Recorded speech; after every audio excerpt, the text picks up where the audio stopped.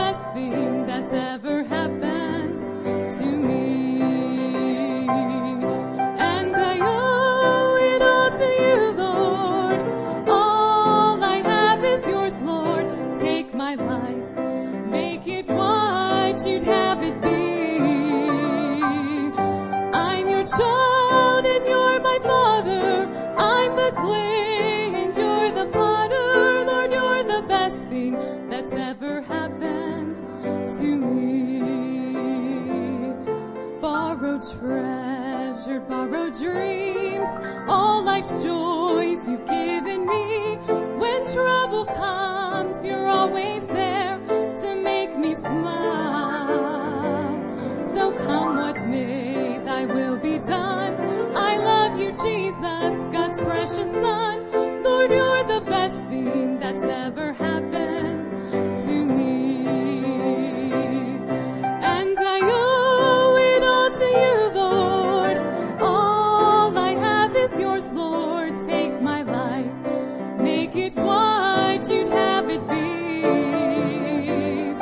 I'm your child and you're my father. I'm the clay and you're the potter. Lord, you're the best thing that's ever happened to me. I'm your child and you're my father. I'm the clay and you're the potter. Lord, you're the best thing that's ever happened to me.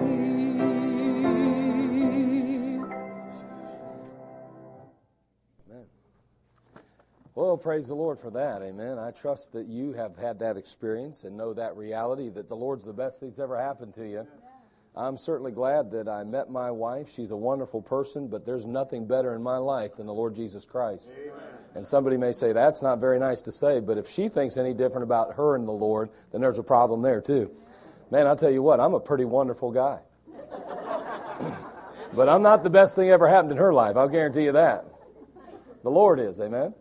Well, anyway, let's take our Bibles today. Turn over the book of, well, why'd you say amen to that? But anyway, Revelation chapter 21, please.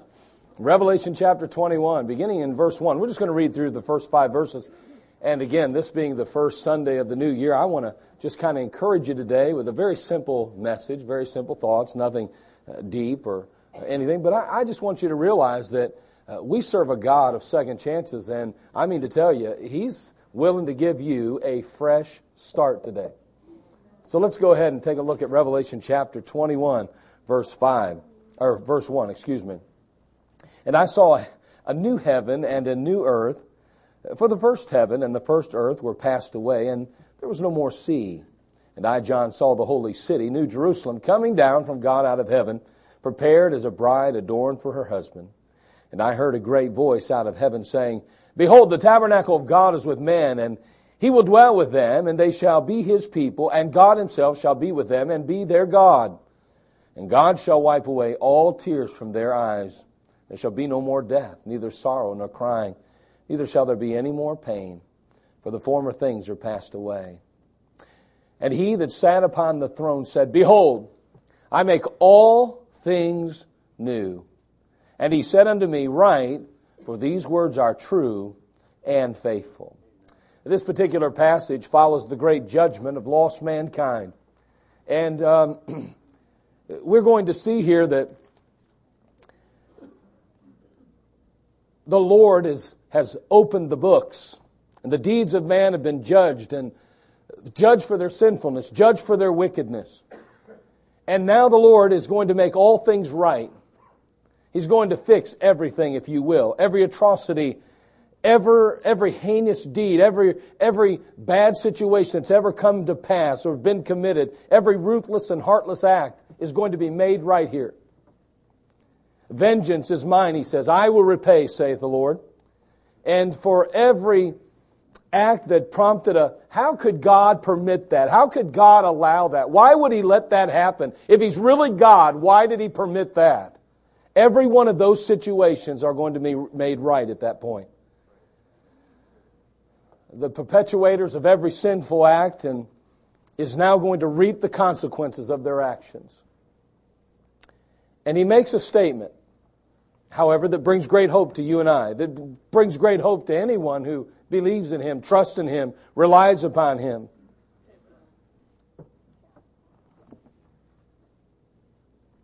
He makes a promise very much like our politicians do. He makes a promise like maybe even a parent does, or possibly a friend or family member that you've had in the past. Oh, that's right. All things new. It's all going to be better now.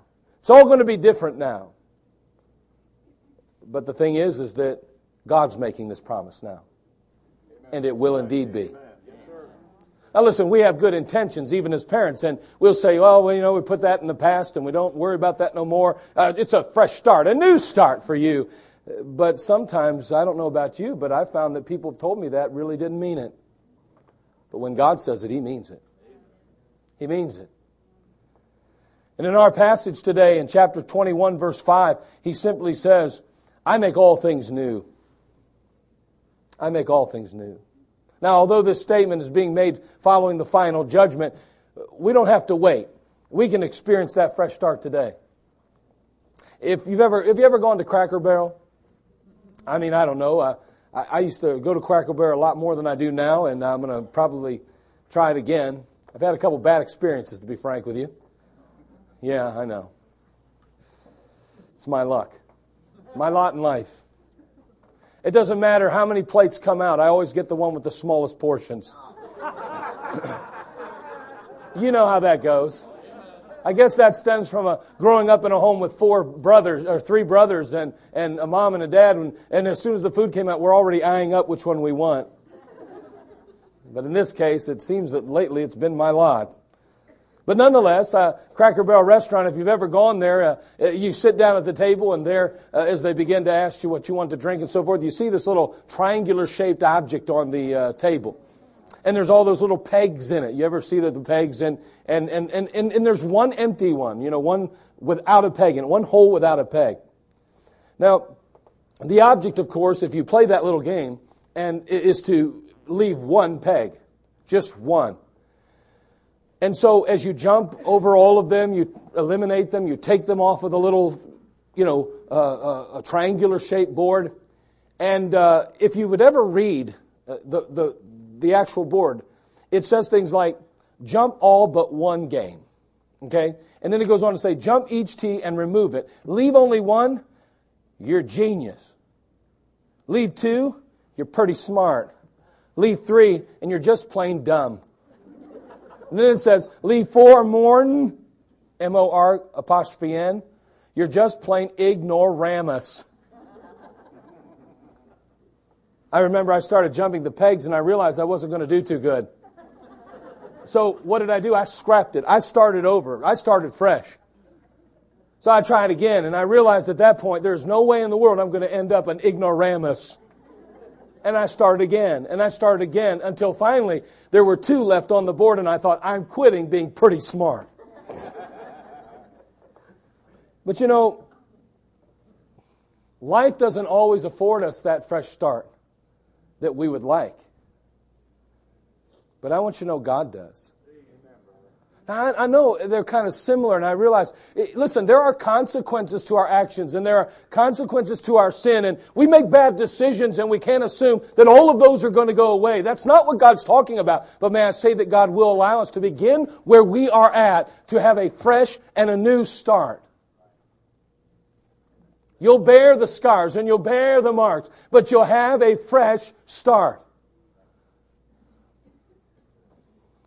And I want to share this morning just a few times in our lives that may require a fresh start. Just a couple of those times in our lives that may require a fresh start. Let's go ahead and have a word of prayer. Father, we come to you. We want to thank you once again for the privilege that we have to first come to your throne and ask for your power and your presence. And Lord, this morning, as we face a new year, Lord, with anticipation, I hope. But as we face a new year, Lord, help us to realize that you are a God of second chances, and you do allow us to have a fresh start. And Lord, there's been so many, Father, through the years, that each and every one of us, honestly, Lord, who have found ourselves in a place where we needed a fresh start. Lord, this morning, may our hearts not be heavy, but instead may they be light. May we, Father, be trusting and leaning on you. And may we realize you're a God that keeps His promises. And although, Father, a husband or wife, a family member, a friend, a co-worker, or possibly a boss, or somebody may not ever forgive us, so to speak, Lord, we know you'll give us a fresh start if we'll simply yield. Bless us now. We'll thank you. In Jesus' name, amen. When might we need a fresh start? Might need a fresh start after sorrow. After some sorrow in your life.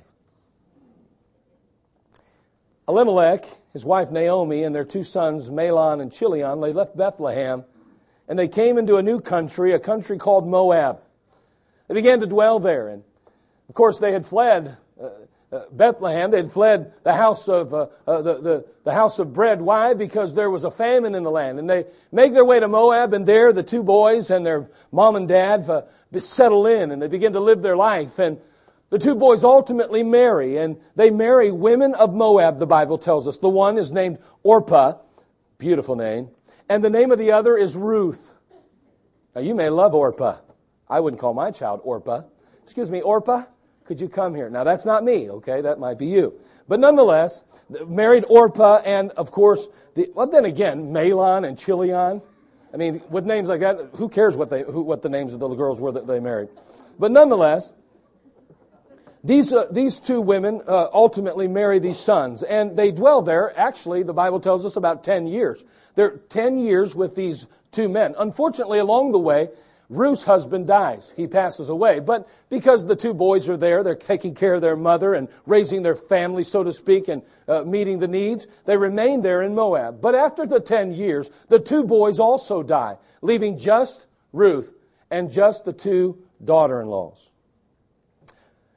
After considering it, praying over it, giving it some time and thought, the hurt, the heartache, the difficulties they're facing, they choose to go back to their homeland. Ruth makes her way back, and we see here that along the way, Naomi makes her way back, and I'm getting it all mixed up, aren't I? So, yeah, Ruth. Ruth was never married to whatever.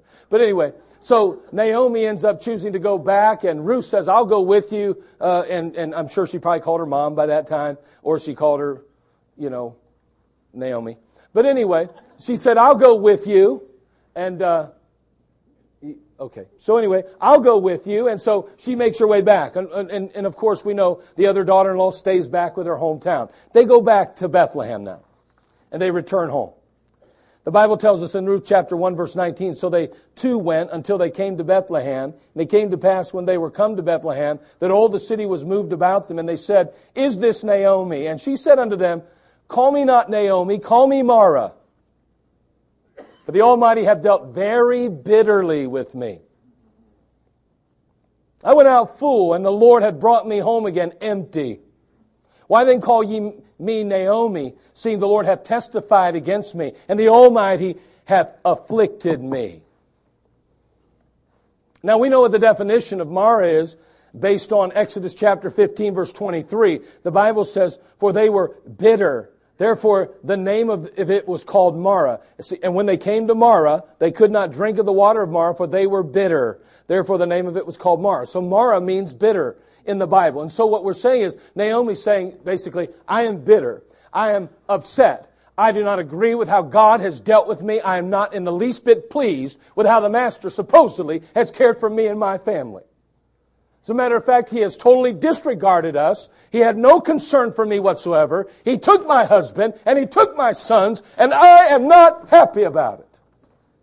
That's what she really said. She was bitter. You've never known anybody that's lost a family member or friend that was bitter, have you? Of course you have. That is exactly why Naomi needed a fresh start. Do you know, after sorrow, it's easy to look at God and shake your fist. It's easy to look at God and question whether or not He's really good or whether He really cares. It is easy at times. Sometimes our walk with God is not so awfully close. Sometimes we are made aware of those difficult times that we are not so spiritual as we had thought. And we realize at that point that our life was not as solid and grounded on the Word of God as we think. And we realize at that point that maybe we need a fresh start. I'm glad that God brought about a fresh start, though.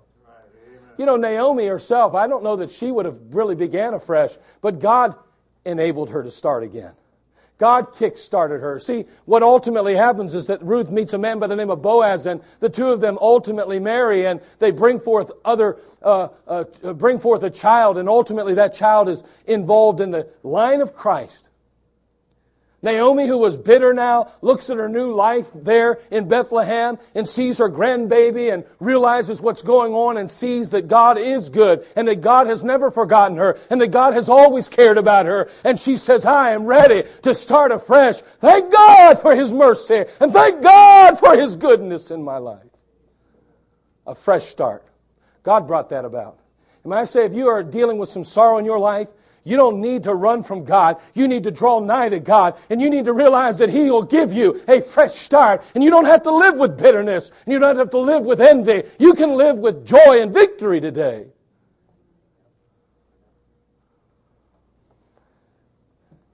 God alone brings a fresh start to our lives after experiencing such great sorrow. And He'll do that for you. He'll bring you a fresh start. But you cannot find that fresh start away from Him. You find it in His presence. Maybe you need a fresh start. Maybe you haven't experienced sorrow, but you've experienced some failure. I think of John Mark. Paul is on his deathbed, and he utters these famous last words over in the book of 2 Timothy. Turn there if you would, please. 2 Timothy chapter 4, verse 7 and 8. Powerful passage, one that I trust each and every one of us can utter the day we close our eyes in death, or at least come close to it. 2 Timothy chapter 4, verse 7 and 8.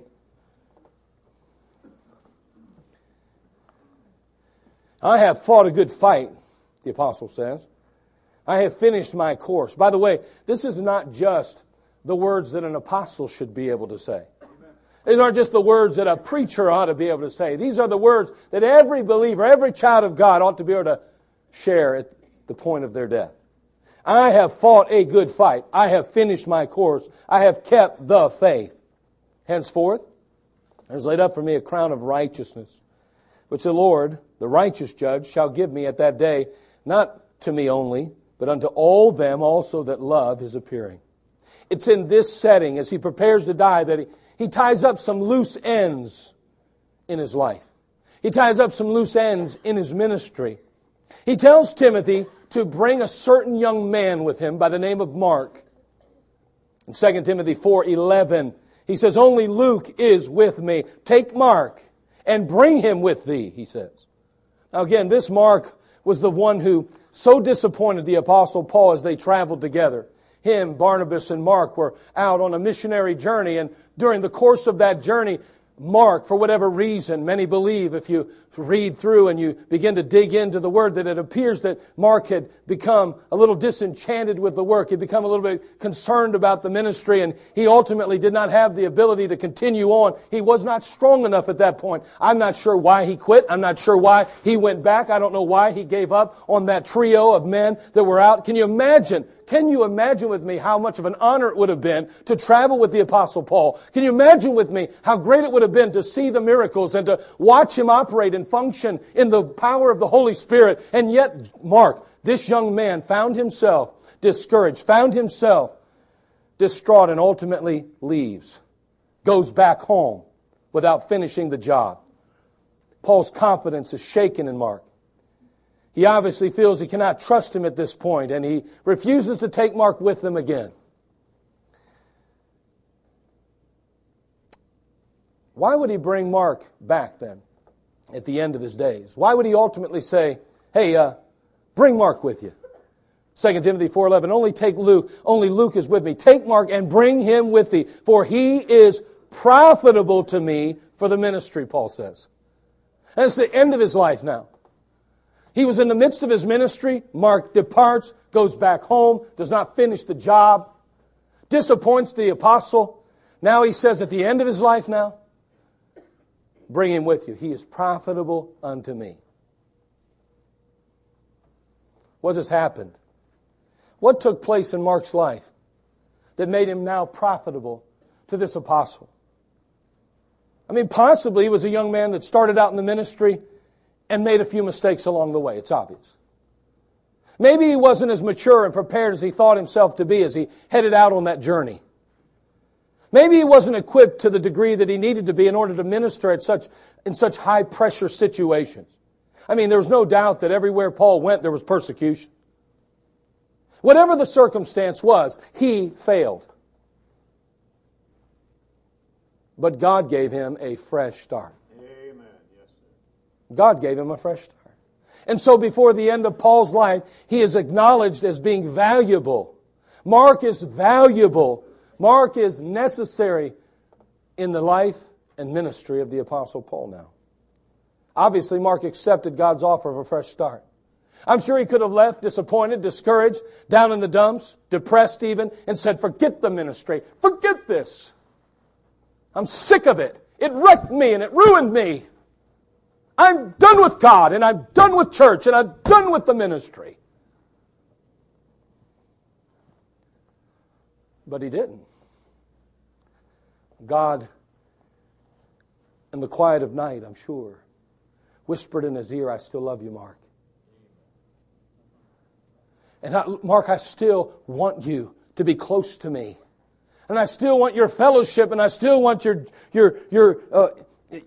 relationship with me to be true and strong. Lord, Mark, I've not given up on you. Don't give up on me. I'll give you a fresh start. And Mark obviously accepted that fresh start. And he made the best of it. You know, each of us, in our failures, are offered a fresh start. And by the way, there's not one of us that hasn't failed at something. Don't allow the devil to deceive you into believing that your past failures are so great that you can never recover. Don't let that happen. You don't understand how I've failed. You don't understand where I've ended up. You don't know where I've gone. It does not matter.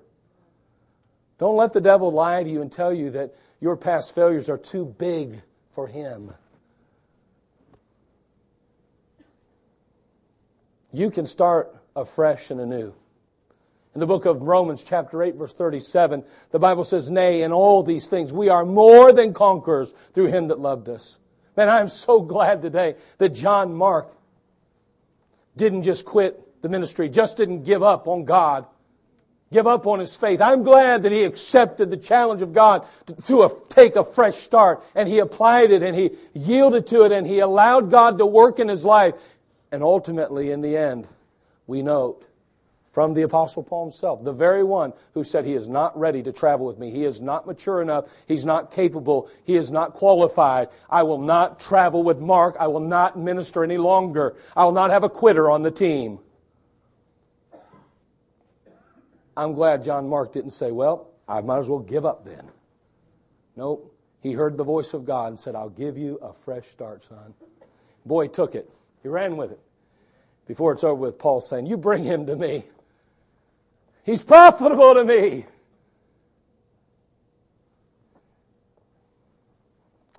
Maybe you need a fresh start today. A fresh start due to sorrow. A fresh start due to failure.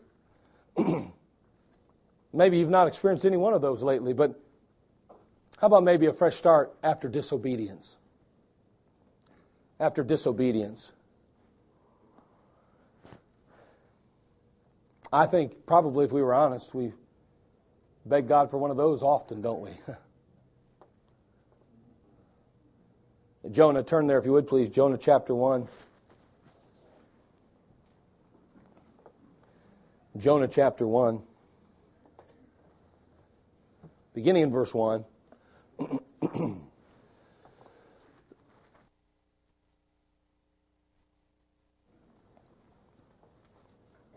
The Bible says, now the word of the Lord came unto Jonah the son of Amittai, saying, arise, go to Nineveh, that great city, and cry against it, for their wickedness has come up before me.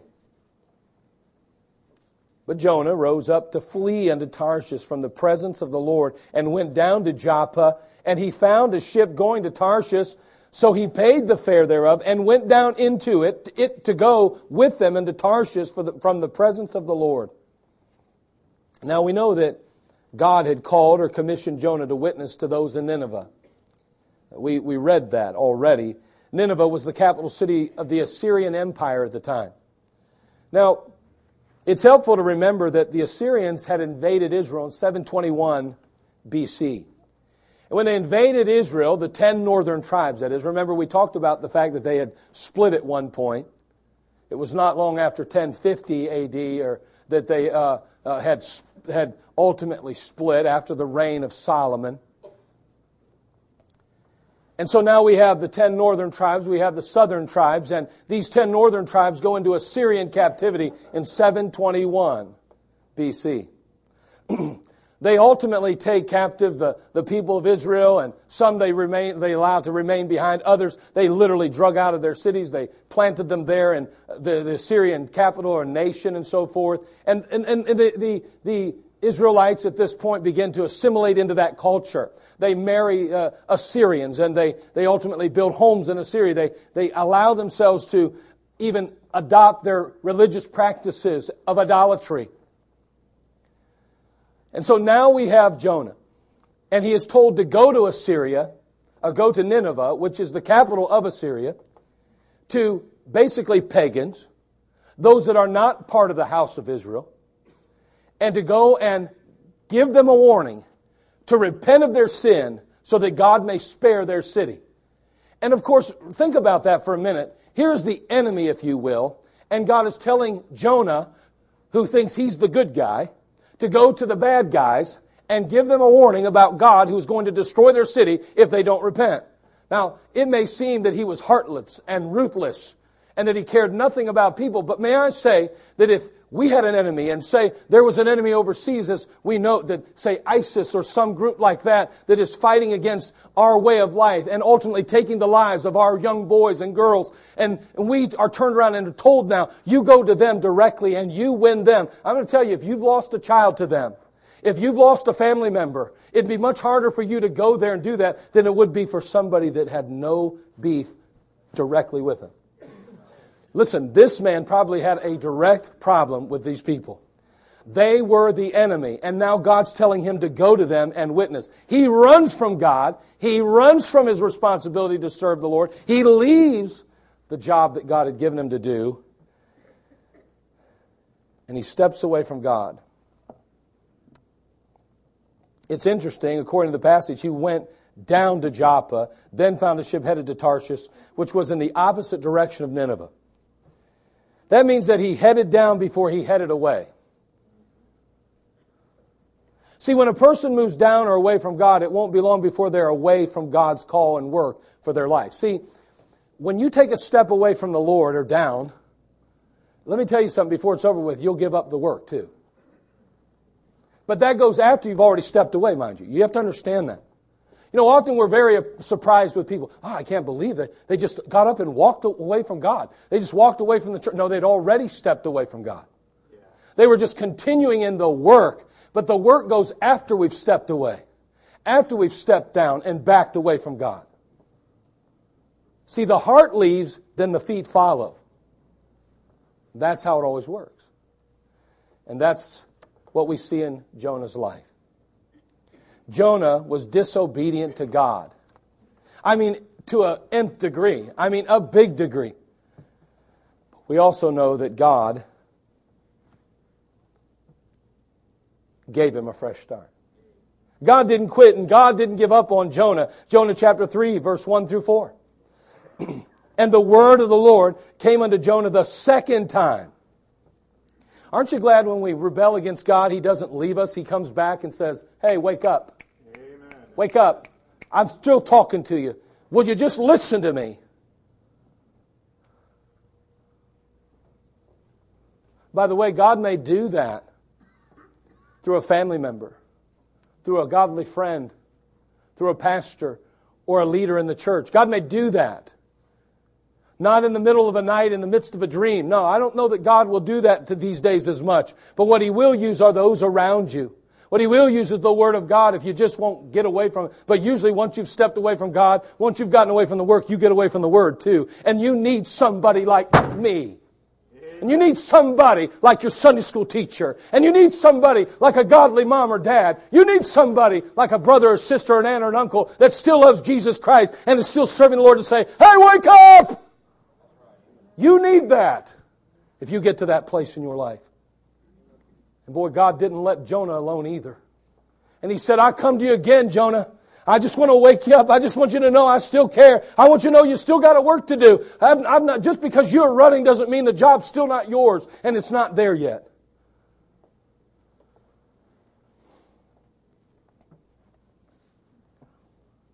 So he goes on to say there in the passage, arise, go unto Nineveh, that great city, and preach unto it the preaching that I bid thee. So Jonah arose and went unto Nineveh according to the word of the Lord. Now Nineveh was an exceeding great city of 3 days' journey, and Jonah began to enter into the city a day's journey. And he cried and said, yet 40 days and Nineveh shall be overthrown. Interestingly enough, 3 days became one when he made his way the second time. Boy, I tell you, he got the message, didn't he, in the belly of that whale. And I'm going to tell you, if Jonah was any kind of person like we are, man, when he went overboard and that whale swallowed him up, I got to believe at that very moment there was a couple things running through his mind. Man! He did one or two things. Now, I'm going to be honest with you. It took 3 days for him to get where God could finally get in touch with Jonah, obviously. So I got to believe the moment he hit the whale's belly, he's like, man, I can't get away from God no matter what I do. And now here I'm in the belly of a whale. This is the craziest thing ever. I hate this. He may have been mad at God too, I got to believe. But after 3 days of kind of soaking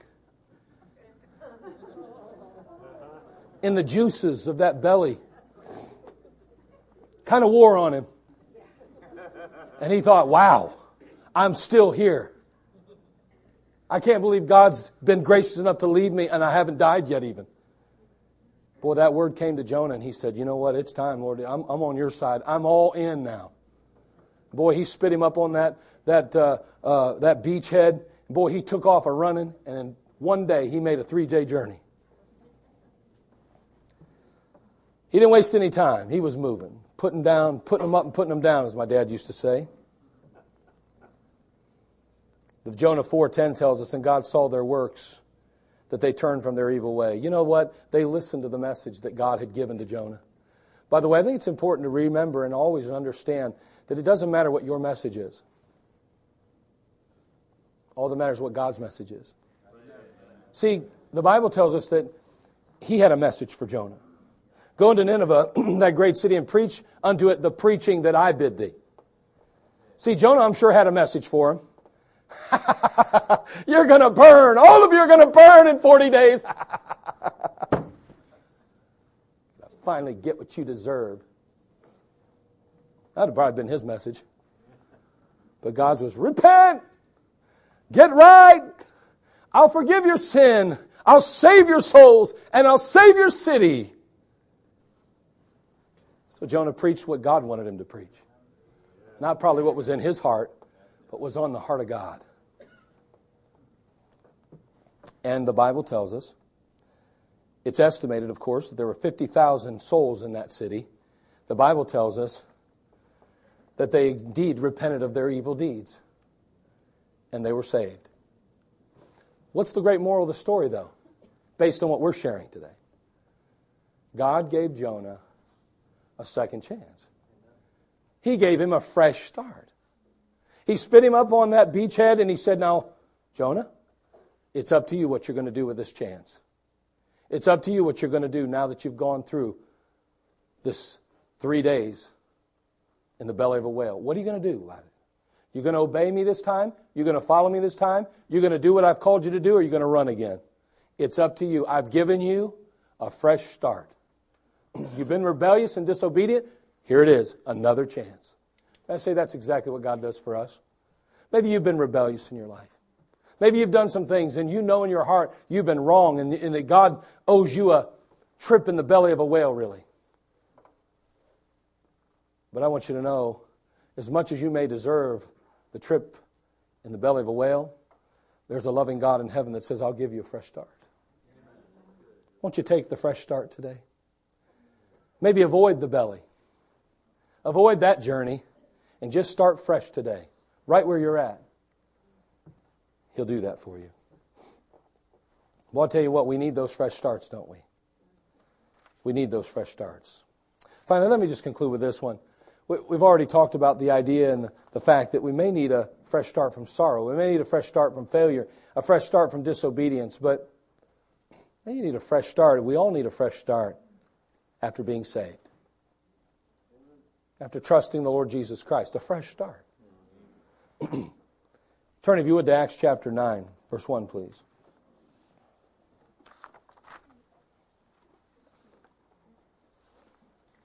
Acts chapter 1, verse 9. Or, excuse me, Acts chapter 9, verse 1. Let's go that route instead.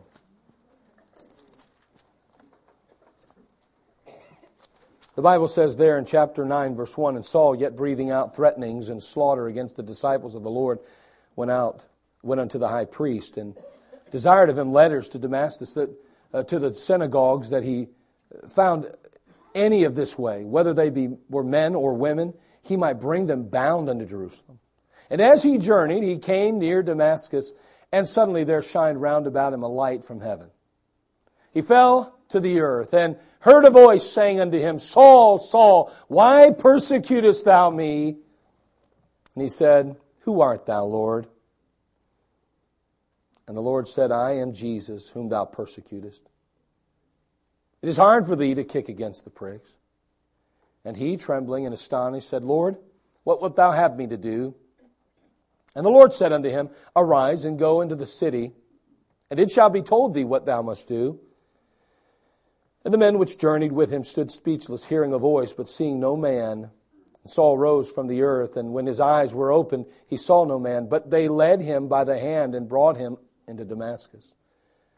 He, as we're going to see in verse 9, rose, not seeing anyone because he was blind. He was 3 days without sight, verse 9 says, and neither did eat nor drink. Now, we kind of moved along a little further than we had anticipated, but you'll notice here that he's breathing out threatenings. This is a very ruthless adversary of Christ. He persecuted anyone and everyone that named the name of Christ. His every waking moment was spent hunting down those who professed the Lord Jesus Christ as their Savior. I mean, if you will, he was the devil's hit man. He had so disregarded Christianity, was so disgusted with it, that he went searching after those who believed it. But he met the Lord Jesus Christ on the road to Damascus. He met the very one he was persecuting, if you will. The very God that he had battled, the very God that he had sought to put out of existence, the very God who he did not believe in his own in that sense, he literally met him on the road. And you know when he met him? The Bible says he's a new man. He had a new nature, and he had a new ambition, and he had new goals, and he had new desires. His heart was tender toward Christ, and it was tender toward those that he had formerly persecuted. I mean, he was a changed man. He was a new creature. In his epistle to the Corinthians, he expresses that change.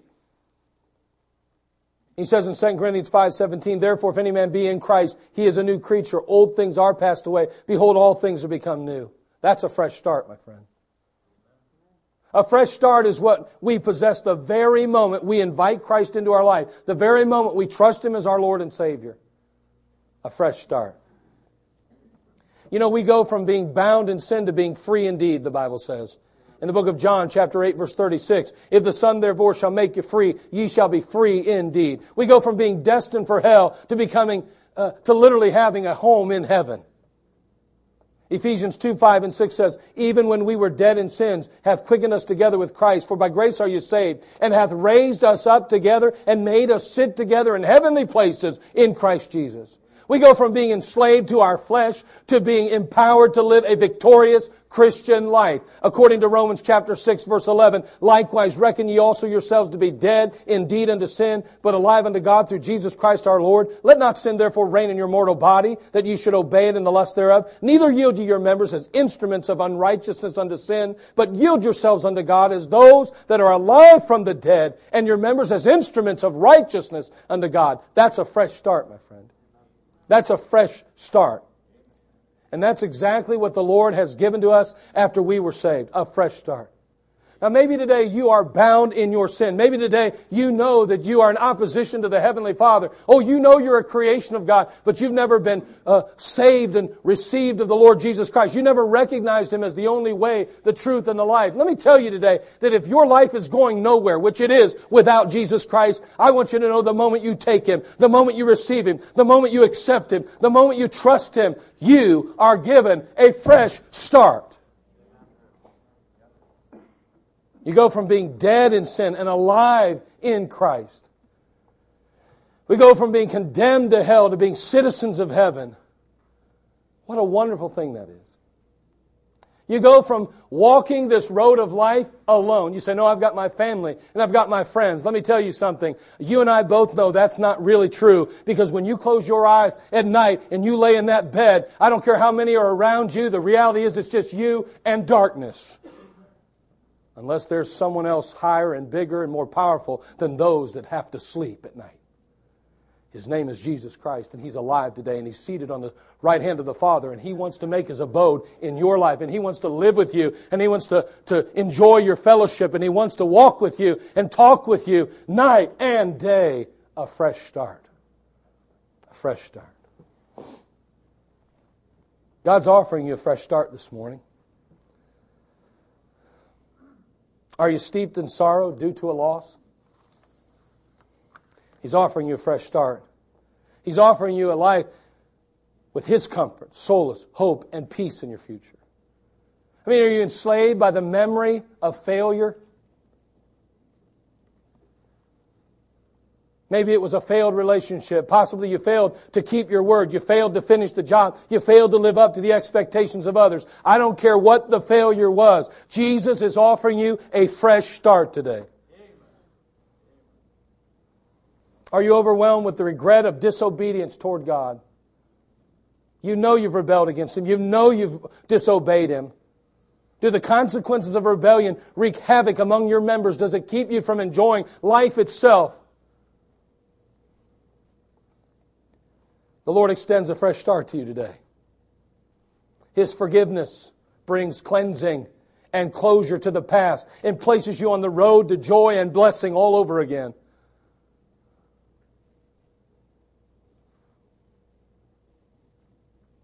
Are you burdened down with sin today? There's never been a time or a place in your life when you called upon the Savior, and honestly, you're making good time, but you're going nowhere fast.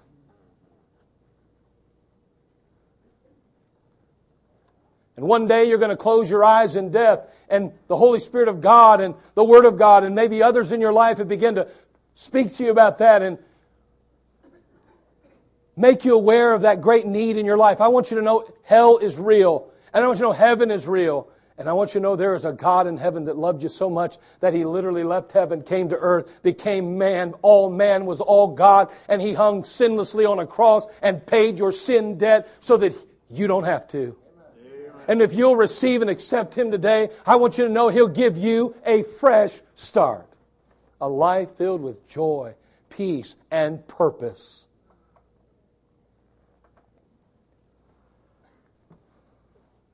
Lamentations 3:22 and 23 says, It is of the Lord's mercies that we are not consumed, because His compassions fail not. They are new every morning. Great is Thy faithfulness. A fresh start.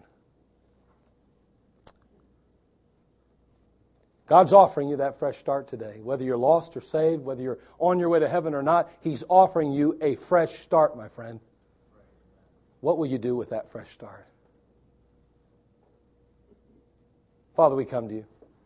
We ask, Lord, for Your leadership, and We ask, Lord, that you would speak to our hearts, that you'd work in our lives, that, Father, you'd bring about the necessary changes that we need in our lives. And, Lord, as we begin this new year, 2017, Lord,